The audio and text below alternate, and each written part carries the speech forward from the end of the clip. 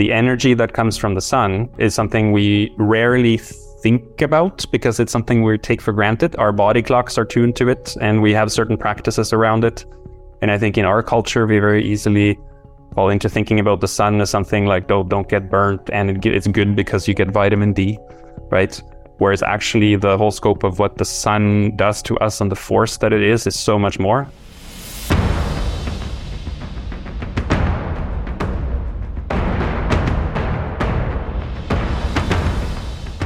Hey everybody, welcome back to the Muscle 2000s podcast. I'm your host, Bjørn. Everyone has been asking me lately about my beliefs or my thoughts, opinions, and protocols ultimately around saunas and ice tubs. So I thought I would start today's podcast with that.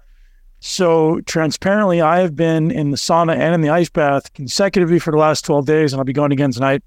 People ask, well, should I do it in the morning? Should I do it in the evening? There's a lot of different opinions on this. So that's why I was like, I'm going to put this to the test. I'm actually going to do it for 30 days in a row and see how it directly impacts my energy, see how it directly impacts my body composition, see how it directly impacts my sleep, and all of the above. So here's the feedback after the first 12 days. It never gets easier. This is what I'm finding. My ability to stay in it gets better. My ability to overcome or override my desire to get the hell out gets better.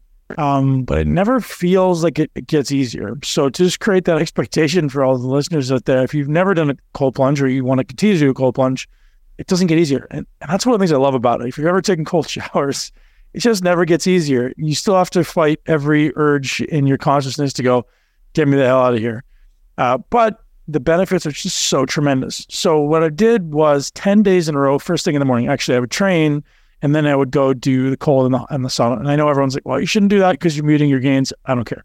My objective is I want to feel great. I want to perform well. I want to see what it does to my recovery. Did it mute my muscle gains? I don't think so. Like, I don't know that I'm trying to build massive amounts of muscle right now. I just want to maintain strength. And to be honest, my strength continues to go up. My body weight actually continues to go up, which is great. I'm eating less or not a lot. And I feel great. My recovery feels tremendous. And so my protocol is this. I started off the first 4 days doing about 2 minutes repeated twice. So I'll do 2 minutes. So first, I'll say I'll do 30 minutes in the sauna, 2 minutes in the ice tub, 30 minutes in the sauna, 2 minutes in the ice tub, always finish on the ice. And it was easy. Like doing 2 minutes, it's never easy. Doing 2 minutes in the cold was fun. Notice I prioritized or emphasized the sauna a little bit more. Then I would progress to doing a little shorter sauna, 25 minutes and 3 minutes in the ice. And so now I should also acknowledge that if you're aspiring to get in the ice tub, one of the questions is, well, what's the temperature? And so the temperature I'm getting into is between 33 and 35 degrees Fahrenheit,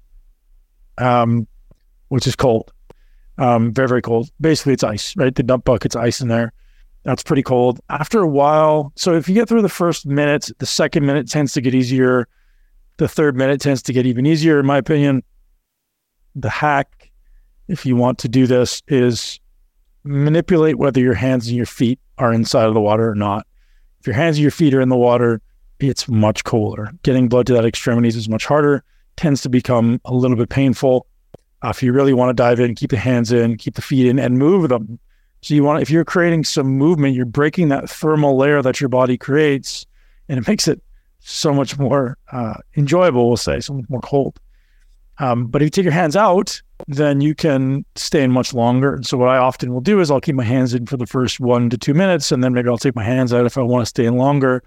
Because personally, after I've become comfortable with the cold, I want to induce shiver.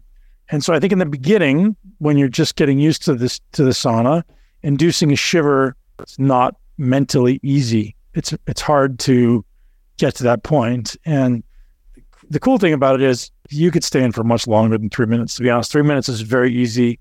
It's not unlikely or uncommon for me to do 6 to 7 minutes, in which case, and if I know I'm only doing one, I'll tell you the honest truth is if it's cold outside, the likelihood of me doing 6 and 7 minutes becomes less and less because you're literally going to have a hard time warming up for the next hour or two. If it's hot outside, doing 6 or 7 minutes will be very easy because as soon as you go outside, your body temperature warms up. My suggestion is you don't go into the sauna right after your final cold plunge. You want to allow your body to heat itself up naturally, That's what's going to induce that thermogenic effect that the body's heating itself up internally. I've seen a significant drop subjectively in inflammation. Just in general, my body just looks tighter. I feel tighter. My digestion feels great. In general, no complaints. My sleep has been fantastic. So after 12 days of my little 30-day experiment, it's been really, really enjoyable. Oh, I'll also say some of the days after the first week or so, I started going at night. I would go really just before bed, and I would do shorter duration cold, like 60 seconds, followed by 20 to 25 minutes in the sauna, 60 seconds in the cold, 25 minutes in the sauna. What I'm calling contrast therapies, going back and forth. And it really seems to, I just basically go till I feel like I can't go anymore, and I'm fatigued. So I probably did 4 or 5 ice plunges, and it literally induces what I would say is like this neurological reset. It's putting me into this deep state of fatigue, and I sleep like a champ. And that's something I've done probably for 15 years. I was doing cold. Gosh, whenever Tim Ferriss wrote the 4-hour body, I started doing ice tubs then, because he was, the first person I'd ever heard talk about that. I'd seen cold saunas before, but never had seen cold plunges really, other than in professional sports. So anyways, today's podcast, let's move on. So if you got my feedback, my opinions on saunas and cold plunges, I'm a huge fan. I love it. I think everyone should do it. It just feels good. Mentally, it feels like you're doing something really hard. You leave, you feel great. You're so energized, ready to tackle the day. So today's podcast is a great one. Bjørn Ekeberg joins me today to talk about science, to talk about his enduring interest in philosophy of science. He has a focus and interest on the limits of the scientific knowledge. His published work is in cosmology, and we'll talk a little bit about that, which ultimately understanding the universe. Dr. Ekeberg is the founder of a company called Flex Beam, which is the world's first targeted red light therapy device, which transparently they gifted to me, and it's been really, really great in my recovery endeavors. I'm a huge fan of light. As you guys know, light is just, we are light beings, which sounds like hyperbole or some type of esoteric statement, but it's not. We're literally light beings. And the more we can learn to subject our body to the right light spectrums at the right time, ultimately the sun being the most important one. If you can't do that, then you've got infrared, you've got UV, and then all these different waveforms and spectrums in the middle. We talk about that and so much more today in this podcast. This product was developed by some researchers from NASA. It is a near-infrared light, clinically proven to relieve pain, repair cells, boost energy, reduce inflammation. They are not the sponsor of the podcast, but Dr. Ekeberg is a guest on the show. He's a brilliant, brilliant man. He did gift me a device, which I love transparently. A few key points from the podcast. We talk about the limitations of modern science within understanding the universe, because it's all based on specific assumptions, as Dr. Ekeberg will so eloquently explain, how energetics of cosmology affect our modern lives, ultimately in the form of sunlight, which is why he took such an interest in photobiomodulation on a mechanistic level, how, why, and where to use red light effectively, and why more is definitely not better. Sponsors for today's podcast, our friends at Bioptimizers, have done it again with an amazing product called Colla Genius. For an exclusive offer just for listeners of the Muscle Intelligence podcast, head over to Nootopia, that's nootopia.com/muscle genius. Do it now. Your brain and body will thank you, and possibly your coach if you are one of the Muscle Intelligence community clients. Again, that's Nootopia, nootopia.com/muscle genius, and use the promo code muscle10 during checkout to save 10%. What you're going to get is an incredible collagen product that can be used in your coffee and your protein shake that's also blended with 5 different superfoods, 4 different mushrooms, lion's mane, chaga, reishi, cordyceps. Ultimately, these are hyper-concentrated formats of 50-1 and 100-1 extracts of the mushrooms. So it's basically like eating 1.2 pounds of mushrooms in each dose because of the concentration. So again, Colla Genius is the product. I highly suggest you check it out. I've got a bottle staring at me right out in front of me, and I just love it. Tastes good, and it makes me feel amazing. Ladies and gents, enjoy the podcast with Bjørn Ekeberg. I'd love to have you walk down that path of of your areas of interest, because I did some exploring on your website, watched some YouTube videos. Anyone who pursues physics and metaphysics and the evolution of the universe has a lot of interesting insights into reality. I'd love to have you just kind of go down the path of maybe talking to us about how that began, because as you said, you did an undergrad in media and film, and then you went down this serendipitous path of getting into kind of pursuing science. I'd love to hear about it. I was fortunate enough to go travel to Canada, a country I didn't know anything about, to pursue higher studies. And I took one semester at a time. And it was mostly sort of young experience. I wanted to work with media and film and things like this. And I was allowed an opportunity to follow my interest. And they became more and more deep, I would say, and like into really history and philosophy and history of ideas. And eventually, when I got an offer to do a PhD program, which is a cross-disciplinary kind of ideas program, I was allowed to immerse myself in things that I always found very interesting, but that there wasn't a specific program for. And somehow with that, I zeroed in on the production of knowledge and how science comes into being. And I was always very interested in questions around physics and the limits of knowledge. In physics, there is a clear sense that we have mapped out nature in a very definitive way, because that's what really physics is about. But when you start mapping that onto the universe, you run into all kinds of limitations. And so I was very interested in this nebulous borderline between what we certainly know for sure and the kind of projections we make toward, the early universe and the vast universe, and what do we really know. And the more I started digging into it and poking into the premise or the foundation for a lot of this thinking in what we take as the accepted knowledge, I started finding all kinds of sort of holes and shaky grounds. I started realizing that the current theory of cosmology, which is what we have grown up with, the Big Bang theory and a lot of the associated parts of that theory, are in many ways based on good plausible conjecture and various kinds of suppositions, assumptions, and is not at all as clear-cut as what we have been told. And so I found this quite fascinating, and I wrote a book about it. So it took some years through academic publishing and was released in 2019. And then I wrote more on this in Scientific American, and I've been part of some debating at an international philosophy festival on this topic. And it's actually generated a lot of interest because I have a perspective that is somewhat different from if you went a straight academic path and toward a professorship. I have somewhat of an independent position, so I don't have a stake in which theory is right or so on. So it allows me a little bit of space to be sort of critical of the field without costing me my job. Yeah, it's all theory, right? As far as I've been able to uncover, it's like, well, the best we can come up with is it may have looked something like this, and that is that more or less it? Yeah, I would say so. If you dig down to it, like the layers of interpretations that are necessary in order to make these theories work, that is often underplayed.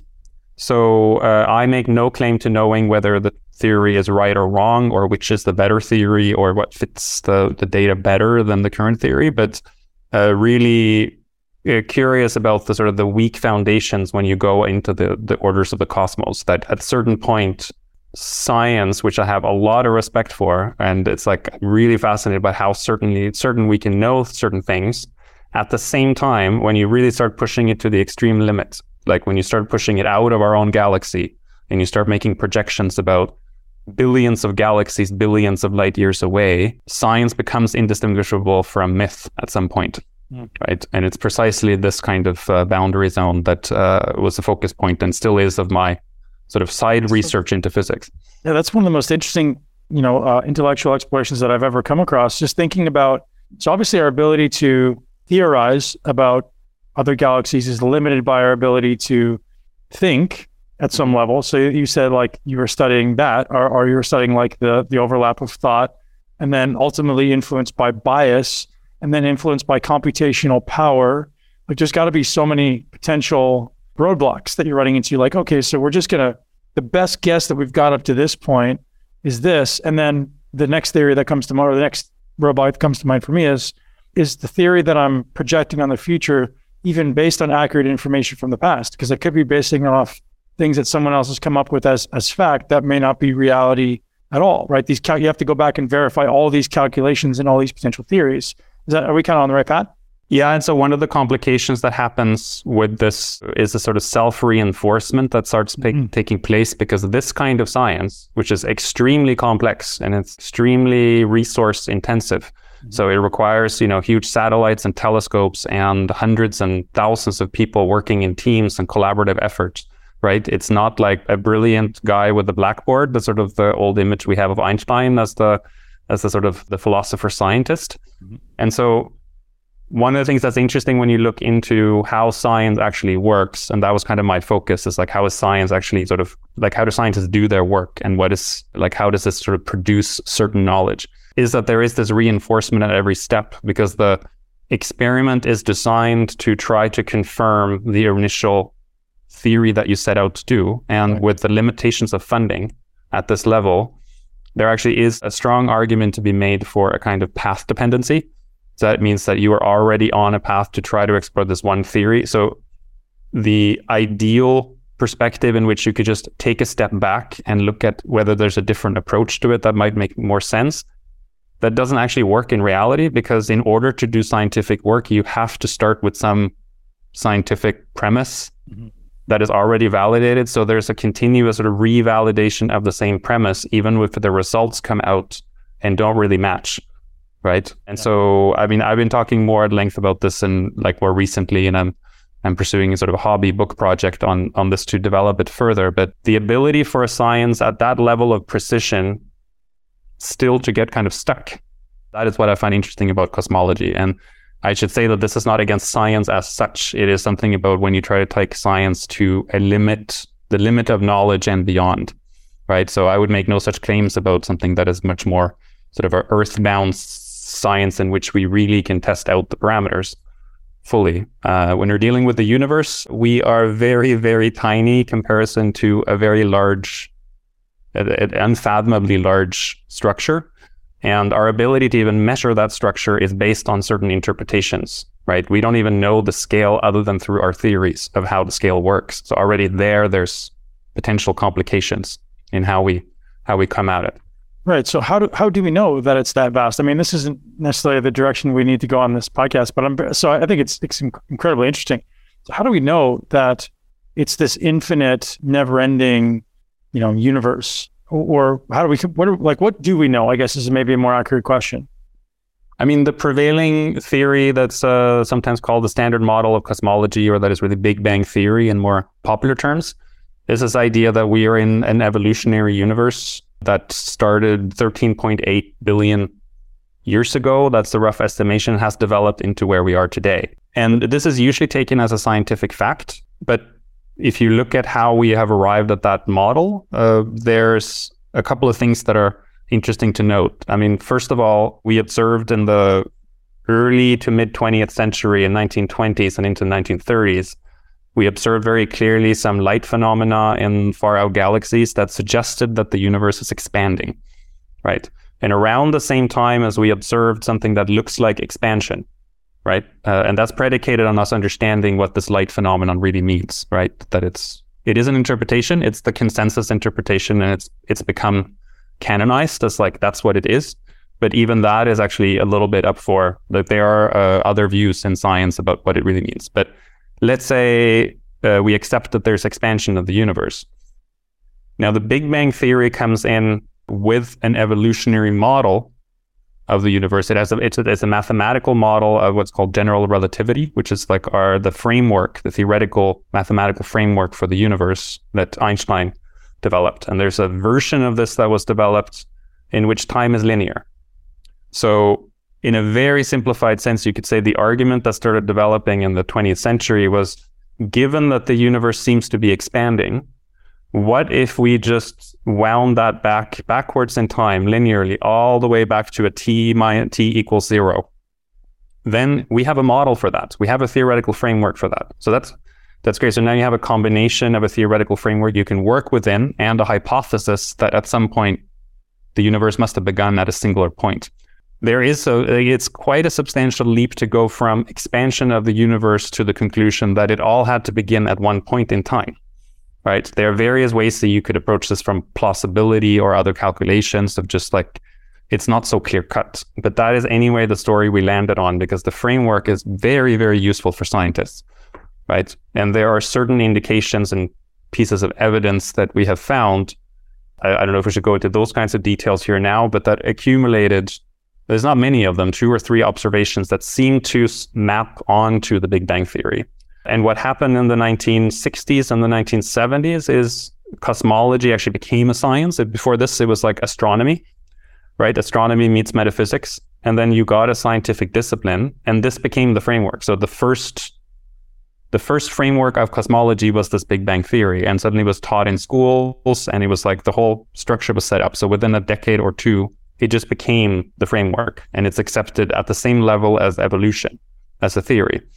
And that is quite interesting given the enormous difference in scale of how well we know and how far we are away from it, right? So I'm particularly interested in this now because there's a new satellite, or like a telescope, that has been sent up last year called the James Webb Space Telescope, that's producing some new amazing imagery using infrared cameras, interestingly. And already there are clear signs that some of the images we're able to see deeper into space or further out than before. And scientists are busy at work trying to make sense of this, because it doesn't quite, a lot of the things that are coming out are not quite matching the models you had.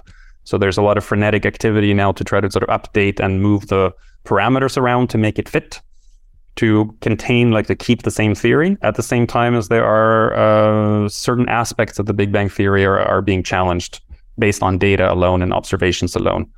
So it's a very interesting time to be sort of focused on this topic. There are signs of potential shifts in the discipline, but the Big Bang Theory is the only framework that's been developed at this sort of grand scale for experiments and theory. So it's not easy for someone with a different theory to come in and just say, hey, like here's the alternate theory that explains it. That will require decades of research and funding and all of that stuff. And in practice, I know this from speaking to so many astrophysicists over the last couple of years, they all know that you don't get funding unless you go by the existing theory. So there again, there's a self-reinforcing element, which doesn't mean that it's all, I'm not trying to say it's a conspiracy or a hoax or anything. It's just that there is a circular logic to the story when you start digging into it. So where does metaphysics tie into all that? Because, I'm curious, as you study the expansiveness of the universe, and also on, my understanding of metaphysics is you're looking at the smallest incremental parts. How does that all tie in? Like, I don't know if that's even a question that's answerable, but I'm curious how, because like your book is titled Metaphysics. So I'm curious how we go from cosmology into metaphysics. Yeah, so my book is called Metaphysical Experiments, and it's really looking at metaphysics from the perspective of being about the assumptions or premises for the kind of calculations that we do. For example, if you read Einstein's original work on relativity, you can, it's a relatively short book. There are certain principles he lays out. Like, let's say that there is an equivalence between this phenomenon and that phenomenon, and let's say X, Y, and Z.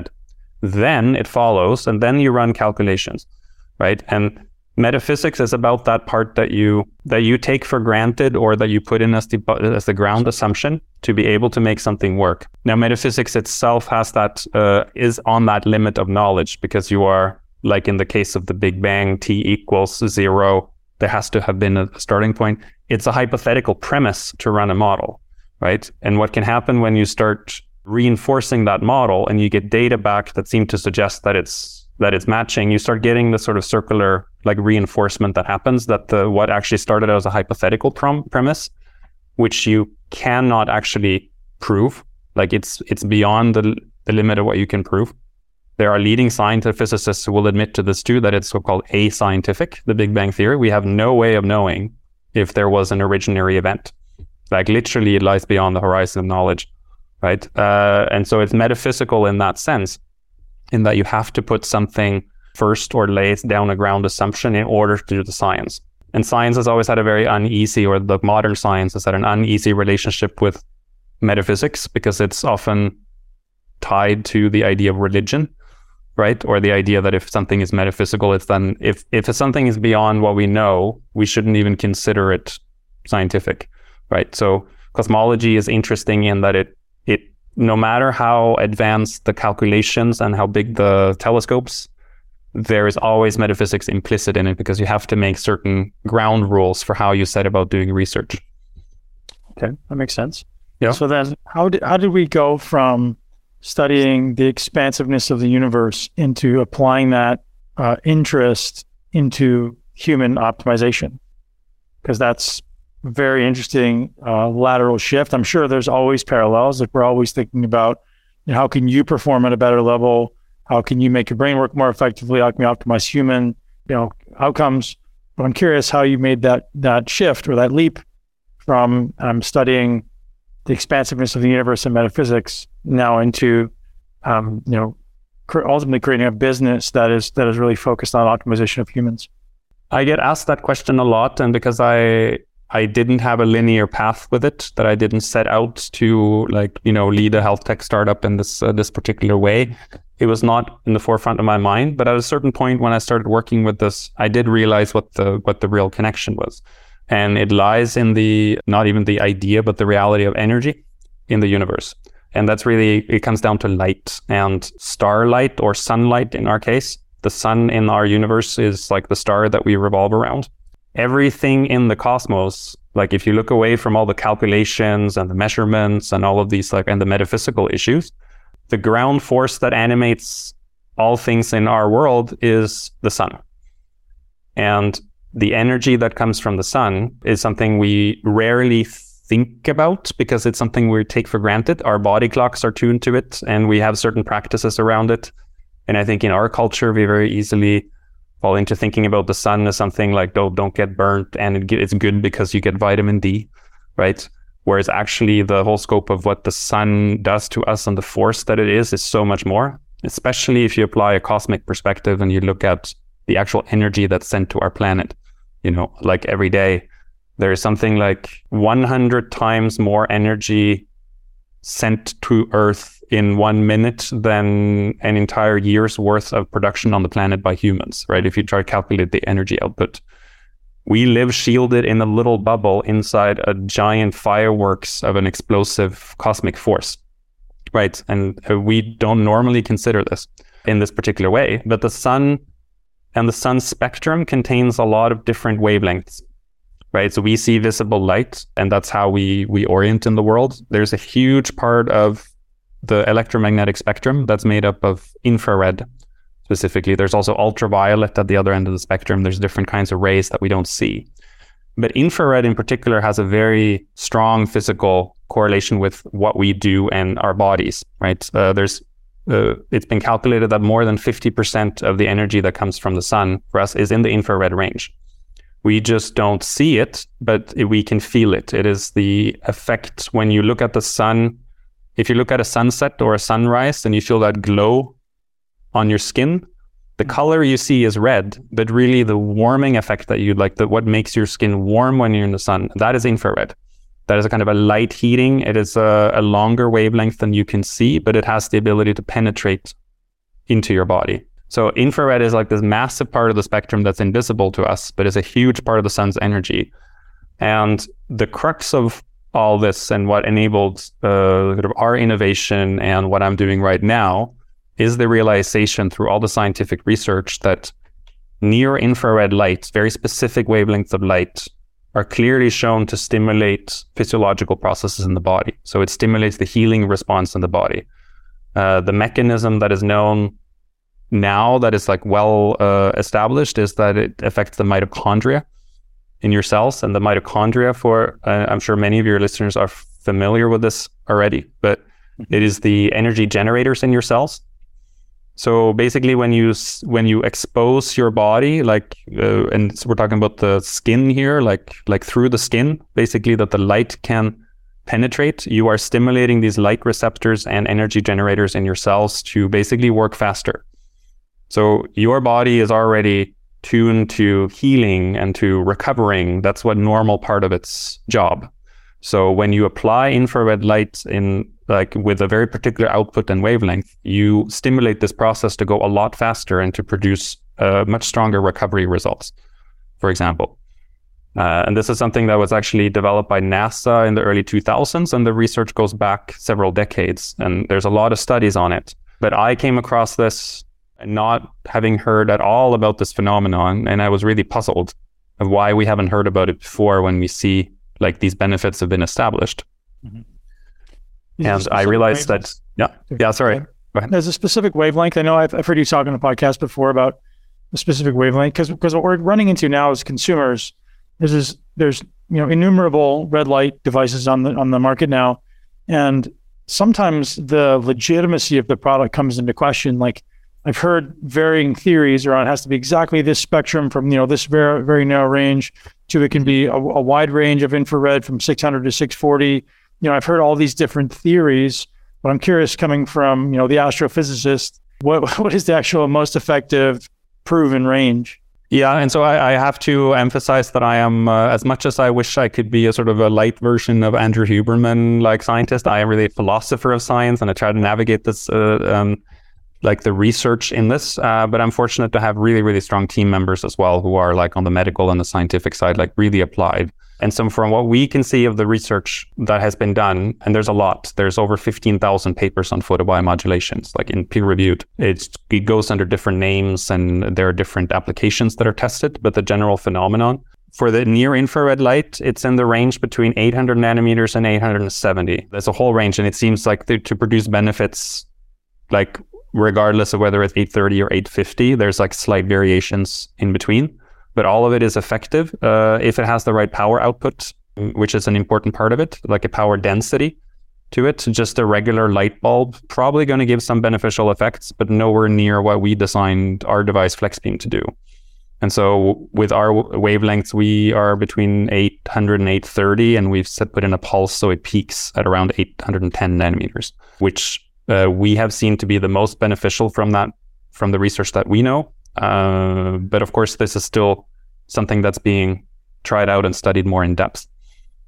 So looking at the data from photobiomodulation, I've heard you explain it numerous times, but what should the audience, or what should the average person be looking for as far as potential benefit or potential reason to use photobiomodulation? Should it be everyone needs this? Or, I mean, is it pain? Is it energy production? Is it inflammation? All of the above? Or is there specific ailments that it's maybe best suited for? Yeah, so this is a question that has bedeviled us from the start, because there are so many potential applications and benefits if you look at infrared and red light therapy generally. And we've seen this with like companies that produce panels you can hang on the wall, for example. They will list like 10 or 15 different benefits.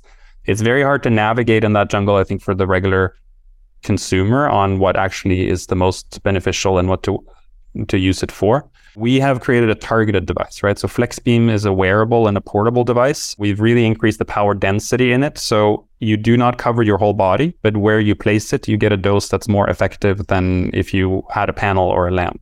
And because of the design, because it's designed to curve around wherever you put it, so you get effective light from multiple angles at the same time, particularly beneficial if you have an injury or a local problem, like either in a joint or a muscle tissue. Like if you have some sort of weak spot, is particularly beneficial, because then you get a kind of treatment you can't if you just have a light bulb. Like it literally goes into your skin. And remember, infrared light penetrates into the body. That's the effect, right? So you want a device that you really can have on your skin, because that's when you get up to 10 centimeters, depending on whether there's bone or tissue in the way. But you can get quite deep. You can't get that effect from just a light bulb 10 centimeters away. You already lost 90% of the energy. Like the energy dissipates very, very quickly. And this is why specifically we designed FlexBeam for this purpose. Have you guys experimented with too much? I've heard some stories around like specific limitations that we should be placing on ourselves as far as frequency and duration. Yeah, so this is the other sort of the holy grail of using infrared light therapy in the right way, is finding the sweet spot for the dose. So this is something we spent a lot of time researching, trying to find the sort of the right level. Because if you use it too much, it's not dangerous, but what it will do is it will have almost no effects. It's like your body will adapt to it. So we try to convey this to users as well, that the principle is not that more is necessarily better. We said like one dose of FlexBeam is 10 minutes. That's a 10-minute session, and it just turns itself off. You can repeat that if you have a very specific problem. You can do 20 minutes. But if you do an hour, it's not going to be 3 times more effective. It's probably going to be less. And if you have very low output or just a very short treatment, you're also not going to see any results. So it's really like a bell curve, with the most effective dose, the optimal dose, is somewhere in the middle. And what we calculate 10 to 20 minutes with FlexBeam is usually enough for most kinds of conditions. One of my previous employees lost her hair or started losing her hair from too much red light. Like as soon as she stopped, I don't remember the exact pathway, but we talked to one of our scientific friends. Said it may have been cytochrome P450. Like she's pushing this too hard. Pull it back on it, and all of a sudden her hair stopped falling out. So she was doing like, rather than the 10 minutes front and back, which was prescribed to her, she was doing 30 minutes front and back. And it was just like, she's like, I don't know what's happening. My hair's falling out. And you've never seen something like that? No, we haven't had that kind of case. We don't recommend using FlexBeam on the head specifically. Red light, which is in the visible spectrum, which is part of our device as well, is very common with this combination of red and near infrared. Combination that's supported by the evidence that the combination makes the infrared also more effective. But it's really red light specifically that is for skin and hair. And there's a lot of beauty applications and hair applications and stuff that are like in other kinds of products using specifically red light. But here I would use caution against sort of overuse. We have seen some people, it's a very human kind of thing. You find something that works. Like we have customers that, a lot of users that reported they were like blown away by, like they had a muscle strain, for example, and they used FlexBeam for 10 minutes and they could feel the difference. And then they used it again the next day and the strain was gone.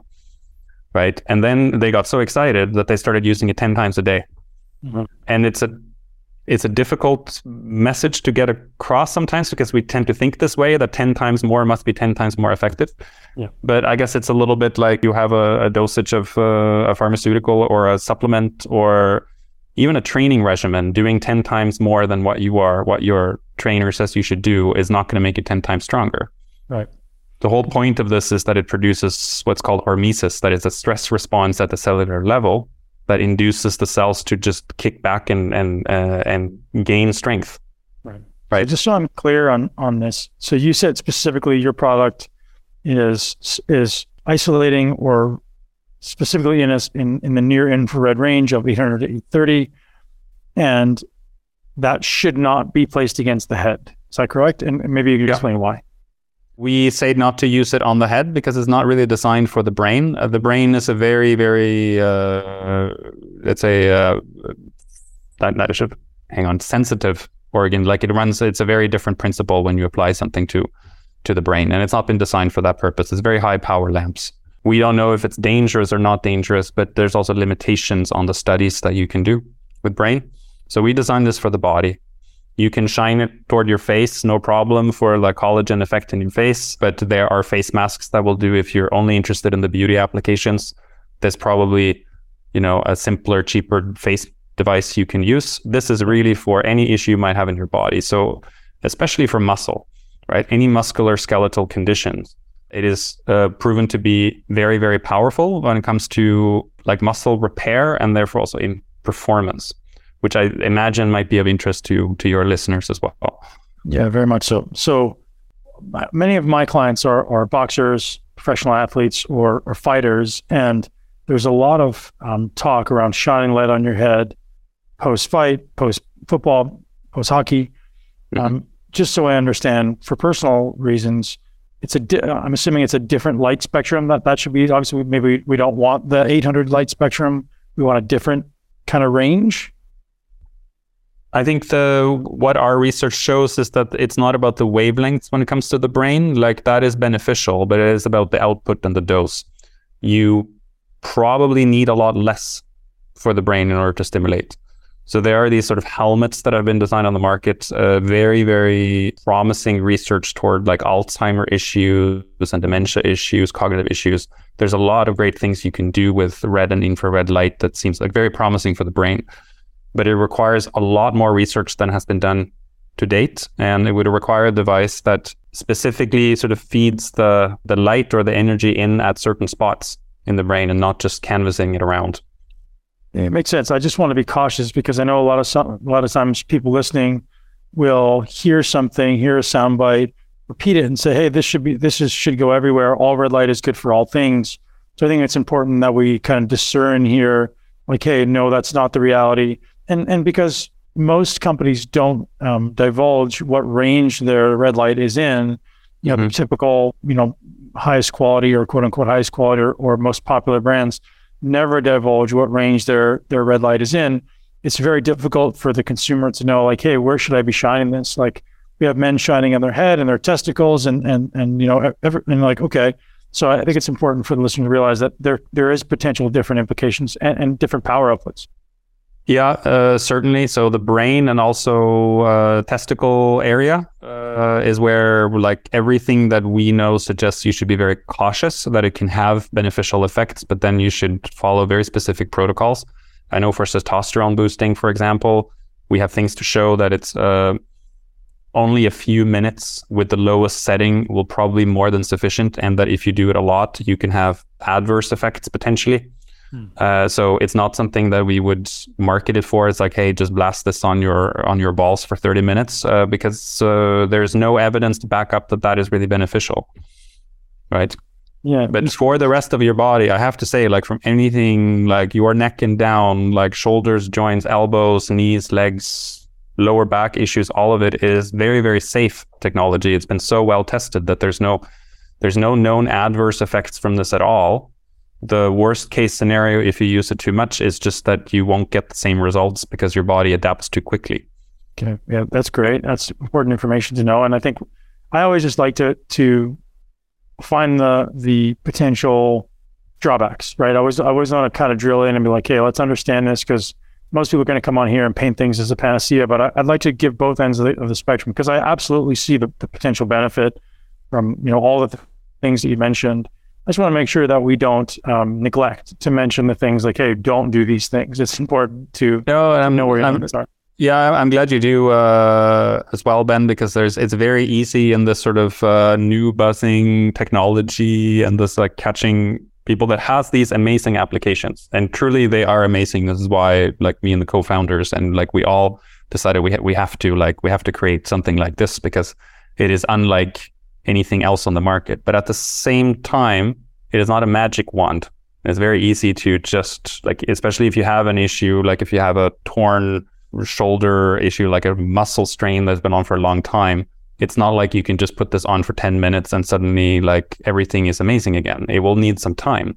It will need some treatment time. It would require you to sleep, because it's when you sleep that you recover and you bounce back stronger, and then you use it again, and then you have another stimulus. And we can clearly show that the recovery path is significantly shortened for a lot of conditions. But it's not the same as saying, oh yeah, you just use this once and now you can run again in like one day. I think it's always a temptation to think of a new technology as a panacea. Is there a specific time of day that you recommend doing this? Like, is it a morning thing because people are going to see an energy increase? Is it a bedtime thing because it may decrease inflammation? Or can it just kind of be wherever? Yeah, it really depends on what you are going to treat, right? So if you look at general health and well-being type protocols that you just want to promote your overall well-being, you can use it favorably in combination with your body clock, so to speak, to use it as part of their circadian rhythm. So like in the morning to get an extra dose of sort of sunshine, like it's got that sort of concentrated sunset kind of effect wherever you place it. And also before bedtime to help induce sleep. These are some very, very interesting and promising results that we have seen. But if you're applying it to a muscular issue, which is by far the sort of the most common use of this, besides pain relief, which is often also muscular in some capacity, we'd recommend to use it in combination with training. So we have some interesting studies that we have replicated a study in-house in a smaller version of a peer-reviewed study that I'm happy to link in your show notes if your listeners are interested, but about performance specifically, right? And so just to give you an idea of how the study was set up, it is trying to measure physical performance, or like the preconditioning and the impact on muscular fatigue after exercise. So they had subject groups that got to use infrared light. In our smaller version, we had them using FlexBeam, and then a control group that thought they were using FlexBeam, but they had a sham device, so a placebo group. And we did it random double blind. And so these groups that basically they were asked to perform lat pull downs, peer-reviewed study, there are pec flies that they use and pull-ups, but very high intensity strenuous physical exercise. And they were just measured how many reps they could do until total fatigue, right? And so they had one group that used FlexBeam 1 hour before and then went as much as they could. Another group that did as much as they could and then used FlexBeam an hour after. And in both cases, compared to the placebo or the sham effect group, the effect was significant, right? We had in our study, it was about 40% increase in reps. Like if you used it either before you used FlexBeam before or after. Yeah, from one session. And so when you compare this to the peer-reviewed studies that's available online, this was using a more generic device with a lower power output, but they also found significant results, like 10 to 15% improvement in strength, like in straight up performance, be able to actually lift more than they would otherwise. So were you shining it directly on the lat in this case, or what part of the body would you shine it on? So in our case for a lat pull down, it was on the upper back. So it just strapped it around the front. So all the light diodes were just on the upper shoulder back. We've had similar results with user case studies for runs, like for marathon running, and similar is people use it on their legs like an hour before they run or within the hour before running, appear to have delayed onset of lactic acid and like able to pull through that to a greater degree than they could without it. This is something we're studying more in depth now with professional athletes, because it's something that we find it's a very compelling kind of research for sports, especially. Right. You guys building it into like shorts, like building it in underwear. Like we're gonna go for a run. You got every hour you put it on for 10 minutes. Yeah, I mean it can be a challenge depending on what sport you're into. We have a trial now with the Norwegian downhill skiing team, like they're testing it, and they were really keen to test this thing, but they strap on all their gear like hours before. So they were just like, I want to try it on my legs before going running and like before setting downhill, and that was harder. But if you are doing a run, for example, like in shorts, you can just do it before or after. Both seem to work. That's really interesting. For whatever reason. So we are exploring this more now as we're like developing more orientation into like recovery technology, which is when we started out with this as a medical grade device, and a lot of our first customers, first users were having circulatory issues, pain problems often, like one of the effects of FlexBeam when you shine it locally is, you power the mitochondria in your cells to just work faster. And so overall boosting the whole process that your body is going through, but you're also getting local blood flow, like vasodilation effects. Mm-hmm. So that this also helps with pain management. So it's one of the applications of FlexBeam that's very popular with our first users, was like as a pain relief instrument. But really, compared to other forms of pain relief, it's a bit different because this goes for the root cause, so to speak, and not the symptom. It's not like you put it on and it just numbs the effects, but it actually stimulates the area that is hurting. A lot of the focus we've had has been on the pain relieving effects, but where we're seeing the most potential, and I think that your listeners might be most interested in, is the sort of the performance gains you can get from this. And correct me if I'm wrong, there's quite a bit of data around infrared light. I don't know if it's near infrared specifically, but infrared light increasing nitric oxide production, as you say, vasodilation, which is also desirable when it comes to training and recovery as well. It also has potential like beneficial effects for sleep. For a lot of people are reporting this. This is a module that we're working more on mapping out. But obviously the link between, if you can get deeper sleep from using it in the evening, that's also going to help your recovery. So somehow, even though that seems like it's a different thing, it also feeds into the same recovery natural cycle, so to speak. Mm-hmm. So there's a lot of so I specifically work with men over 35, and a lot of guys are whether currently aware or going to be aware in the near future of circulatory issues, cardiovascular disease, heart disease. Are you guys studying anything around the cardiovascular system other than this vasodilation effect and its potential benefits to heart function? Yeah, well, one of the biomarkers and effects that have been assessed in the literature and that we're also mapping out has to do with VO2 kinetics, for example. So there's tests like with our like peak power performance, peak force like output, and then also VO2 that is measurable. But beyond that, like, yeah. Mm-hmm. That sounds great. I mean, it sounds like this has so many implications that, you know, I think the future is most people who are in any way interested in pain relief or performance are going to have some type of red light practices in their day. And I'm so glad that it's come along, because it seems like it's solving a lot of these challenges, and hopefully it's in a healthy way, right? Rather than constantly, you know, I know so many people that are taking NSAIDs and non-steroidal anti-inflammatories and, you know, just things that, you know, are not good because they're constantly in pain. And so if we can find things that are ultimately, you know, tapping into to the sun's natural healing frequencies, there's huge benefit there. So coming back to we talked a little bit about the sun having its natural healing benefits. We also have people in the back of their mind who are saying, you know, the sun has negative associations with most people's brain. They think it's unhealthy, or you have to limit your exposure. Can you talk to us a little bit about that? Like, what is it about the sun that is potentially dangerous? Because I want to kind of separate those two things in people's mind. Yeah, well, it's if you take the cosmic perspective, again, it is this fireball of energy that animates all life, right? But it's constant. And we are shielded from it 12 hours a day, roughly, or 8 to 12 hours a day, depending on where on the planet you are, because we have nighttime. So it's almost like we are, if you look at this in a very big picture, we're being blasted every waking day through all the filters that we have with the atmosphere and inside of our homes or glass or anything. But we're like blasted for half the day, and then we get a reprieve the other half of the day, and then it's on again. I think the dangerous or the detrimental side of the sun is a lot of us sort of overexposure to that energy. It is really not being able to balance out basically how much that you can get. I don't think of the sun as in itself harmful or anything, but how you expose to yourself to it. This is probably, you know, the best piece of advice for a living generally that's cheap. Like a cheap way to enhance your health is to be mindful of your light exposure. There's a lot to suggest, and I mean, you've had Andrew Huberman on here some point before, who's also lately become a proponent of this, you know, getting light on your skin early in the day actually is clearly shown to improve your circadian rhythm, that you are exposed to the sun early.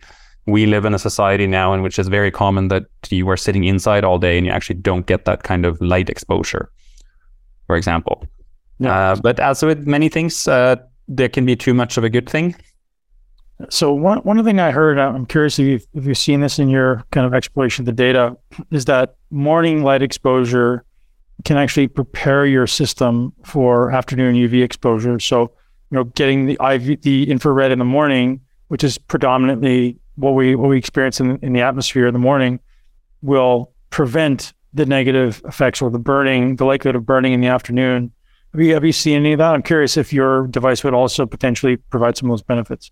Yeah, exactly. And this is one of the recommendations to why, if you want to improve your circadian rhythm, or like you have issues around your sleep cycle, that using it in the morning can be very beneficial, because it's a way for you to get, quotation marks, a small dose of sunshine that you wouldn't otherwise get, especially maybe in winter times, or if it's if you are in some way prevented from going outside and sort of basking in sunlight. Being exposed to a targeted red infrared light gets you that part of the spectrum, and it is a stimulant for the cells, right?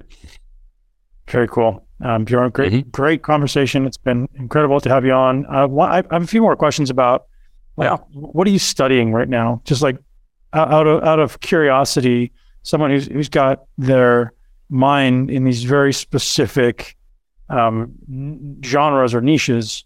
What are you studying most right now? Well, I have a project with on the cosmology side, trying to understand better some of these alternative cosmologies or possible ways in which the universe can be explained differently. That's a bit of a hobby project, but to be honest, Recharge Health and this FlexBeam train that we are on consumes most of my time. And so With that project now, I'm actually really studying more in-depth business and economics and the investor side of things, because we're in the middle of a fundraise right now. Yep. And the strategic sides of it. So I've sort of pivoted from, say, immersing myself in philosophical issues to now learning how to develop a business in the 2020s in the current digital landscape. Yep. So that's probably the biggest sort of learning experience I've had in the last year or two. And that's also I get it. Quite interesting in very different ways. I get it, because as any expert knows in any field, at some point, if you want to continue to grow and build and make money, you're probably going to learn how to become a marketer and a business owner and a leader and a financier and all these different facets of business that sometimes we neglect to realize in our pursuit of becoming an expert in the one topic that we truly love. Yeah, no, that's exactly it. So it's consistently or continuously learning to adapt to new circumstances and new realities as we're navigating this. But I feel very fortunate to be a part of it, and we feel like we're only at the start of the journey. Mm-hmm. We sold 12,000 flex beams for now, and now we have some like major sports profiles that are going to do some legwork for us this year. We recently signed on, for any of your listeners who are interested in tennis, Casper Ruud is Norway's biggest tennis star. He's one of the top 3, top 5 in the world. Yep. He used this device now since last fall, and he was so excited about it that he wanted to like join us and invest and also be a brand ambassador. Awesome. So we're hoping to we're building a path to taking this more to a bigger audience than what we've been able to do so far. Like we've gone through crowdfunding and we've gone through like the initial stages to find an audience. And now I think that this is really the feedback and the traction is really taking us to this place where we can reach out more broadly. And I think to a community like your listeners as well that are really in tune with health improvement and the latest tips and tricks on this, I think it's a really good fit. And I think it's a kind of product that you'll see more of in the future. Completely agree with you. And the thing I like most about your unit, now that I'm speaking with you, we know it's high power, we know it's specific range, which is all beneficial. The thing I personally like most is ease of use. If I have to stand naked in front of a thing on my wall all the time, the likelihood of using it goes down. Like I'm busy. I don't have 20 minutes to sit there all the time. Even trying to read a book is not all that easy when you're staring at red light. Yours, it's a relatively compact unit. You can put it on. It shapes your body. You can sit and read a book. You can do all these other things. And it's not just like, I have to stand here and do nothing for 20 minutes. So I think that the likelihood of someone using it more frequently, therefore benefiting from it, goes way up with yours. So congratulations, kudos on that. You've done a great job. And I look forward to seeing what the company comes up with in the future. Thank you. That's excellent. And we had that as a mantra when we started internally to research and like prototype this was, what's the best red light device? It's the one that you are most likely to use, right? And this is the compliance we found with other forms of like modalities of this. It's not practical. So people like buy it on a whim and they get excited and then they lose interest after 2 days or a week. Whereas here you have a device you can bring with you anytime. And then you lose the word of mouth benefit. I think with stuff like this, I mean, I'm certainly in general, I'm a skeptic of everything. It's just kind of my nature. So I'm always looking for feedback, reviews, and maybe word of mouth confirmation. Like, people are like, hey, try this device. I'm like, nope, not trying anything until I know it's effective. So in this case, obviously speaking to you, I'm more than willing to try the device, but in general, I'm a skeptic. And I think because if people are using it, they're going to see a benefit. The likelihood of it spreading quickly is very likely. So, congratulations. I'm happy that you guys have come up with the device. I'm a fan. I'm going to use it, and I appreciate you making the time to be here. Okay, thanks a lot for having me on, Ben. It was great. All right, that's a wrap, ladies and gents. Thank you very much for being here. I want to just acknowledge one of the questions that have come in through the Muscle Intelligence community. If you're not already part of the Muscle Intelligence Facebook community, go ahead and join that now. muscleintelligence.com/community is where you can find it. Here's the question coming in from Cameron. How important is it to have heavy strength focused sessions when your main priority is hypertrophy? How often should you incorporate heavy days over high volume sessions? And this is from Cameron in the MI community. Cameron, thanks for the question, man. So if we want to get into the science of this, it seems as though that the rep range is less important. What's important is the number of repetitions that are approaching fatigue. Meaning, if I'm doing a set of 5, many of those reps, a larger percentage of those reps are near my physical capacity, near my physical max, inducing some type of muscular fatigue, muscular tension response. Whereas if I did a set of 20, maybe only the last 3 or 4 of those are getting near that muscular limit, creating the force necessary within the muscle, the force production necessary within the muscle to induce a response. So science would suggest that strength training, hypertrophy training, and even high rep endurance type training all have the same capacity to induce hypertrophy. That being said, I think it depends who you are, what level of expertise you have in exercise, how many years you've been training, and how physically capable you are. It's specific to exercise versus exercise per exercise, right? So if I'm really capable at a squat, but I'm not really capable at a row, well, that may actually require a completely different rep range to be effective. As an example, for the longest time, I was really, really bad at pull downs. It just didn't work for me. My body just didn't fit. My rib cage is big. My scap didn't move really well. I didn't know how to make it move. So I could go as heavy as I want, and my lats were simply not doing any work. So in that case, a heavy exercise for me would have been not an exceptional idea. Whereas something that may be slightly lighter, where I can really focus on control, I can really focus on contraction, would induce a greater local hypertrophy, specific hypertrophy. So while everyone looks for a black and white bipolar answer or binary answer, it's never binary. It's saying, okay, well, how capable are you in this exercise? And if you're highly capable, my suggestion is then heavy is a very good idea. I also like heavy for the systemic benefits because you're literally challenging a lot more than just that specific muscle. I think there's a lot of benefit to that. I love the idea of simply training my entire nervous system to fire up a greater number of muscles, motor units per contraction.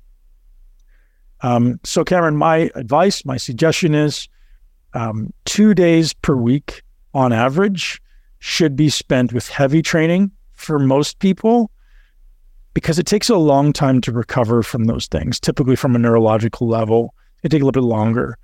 And so for most people, about 2 days per week is enough for heavier training. And you can adjust anywhere between 2 and 4 days that are hypertrophy focused. And so, yes, you can absolutely go more than 2 for heavy days. My suggestion is you don't go less than 2 for heavy days. Could you do a little bit of strength work on every day? Yes. I don't see any problem inherently with that. It just should be in different parts of the body in general. Again, there's so much nuance to exercise selection and how to program effectively for each individual person. For me to give you a specific answer to these questions is very, very difficult. One more question coming in from Beata. Does overeating protein for your body weight have any negative effects on the body? Is there any cause for concern in it raising glucose levels? Thanks, Beata. I don't think there's any negative effect for raising blood glucose levels in general. If you're eating insulinogenic proteins like whey protein, then maybe. But in general, I don't think that's a concern. I think the only quote unquote concern I've ever seen from overeating protein is some constipation if you're eating a lot of protein without fiber. Sometimes it tends to back people up. In general, all the research says there's no negative effects up to 2 grams of protein per pound of body weight, which is a lot. It's not a lot of people eating 2 grams per pound of body weight. I did for a very long time as a bodybuilder. To be honest, I saw a lot of growth. I also did see a lot of bloating and distension because you need the acids and enzymes and microbiome to break that down, and most people don't. I know I certainly didn't. So be selective, be cautious with how you progress your protein intake up based on what your body is capable of digesting, absorbing, assimilating. And as far as negative effects, it doesn't seem to be any. Now, if you have kidney problems, that's a different concern. If you have the absence of stomach acid, that's a different concern, both of which I would definitely be concerned with consuming too much protein. Third and final question today. Do you still take BCAAs if you're eating enough protein? Richie from, I think it's Michigan. Richie, I don't take BCAAs. I do take leucine or essential amino acids often. I like the product Perfect Aminos no affiliation, Perfect Aminos by, I think the company is Body Health. Really good product. And I'll take 3 to 10 grams of that if I notice my recovery is not adequate with just eating enough protein. So the reason I do that, and people say, well, why does that make any sense? Well, this is my logic, and this is not scientifically valid anyway, but here's my logic. If I'm consuming 60 grams of protein from steak, it can take 5 to 8 hours to break down a steak in its entirety. So I'm getting this really slow drip of leucine, right? This slow drip of amino acids into my bloodstream from the digestion of that steak. So if I'm looking to induce protein synthesis sooner when I eat, well, then I want to consume some leucine to get that protein switch from the food. So I'll often, if my goal is building muscle or recovering more, I will increase my leucine intake during meals. So I'm getting that additional stimulus to my muscle protein synthesis signal. Ladies and gents, thanks for being here. I hope you enjoyed the podcast with Dr. Bjørn Ekeberg. If you're not already part of the muscle intelligence community, we are growing every day. Our objective is helping men to ultimately live your greatest life in a body you love, to ultimately look, feel, and perform at your best at any age. And gentlemen, I don't know about you, but I never want my standard of physical capability to fall. I never want my standard of how I look, how I feel, and how I perform to fall. My objective is I want to maintain my 25-year-old self for life. So what markers are you using to make sure that you're not getting worse? What measures are you using to make sure that you're returning to that 25-year-old self? Start thinking about what are those targets? Certainly body fat is a target. Certainly strength is a target. Certainly waist measurement is a target. Certainly mental capacity is a target. Certainly sex drive and sex capability is a target. Certainly blood pressure should be a target. Certainly heart rate should be a target. Certainly aerobic fitness should be a target. What else? I'm curious what you're using as your standard of measure so that you make sure that for the rest of your life, you are not falling below your standard of physical capability, metabolic capability, mental capability. Jen, thanks for being here. Ladies, appreciate you as always. Have an amazing day. Live your greatest life in a body that you absolutely love.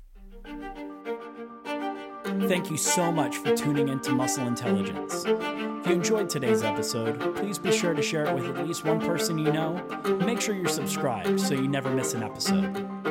This podcast is for information purposes only. The statements and views on this podcast are not medical advice. This podcast, including Ben Pekulski and the producers, disclaim responsibility for any possible adverse effects from the use of information contained herein. Opinions of guests are their own, and this podcast does not endorse or accept responsibility for statements made by guests. This podcast does not make any representations or warranties about guest qualifications or credibility. This podcast may contain paid endorsements or advertisements for products or services. Individuals on this podcast may have a direct or indirect financial interest in products or services referred to herein. If you think you have a medical problem, consult a licensed physician.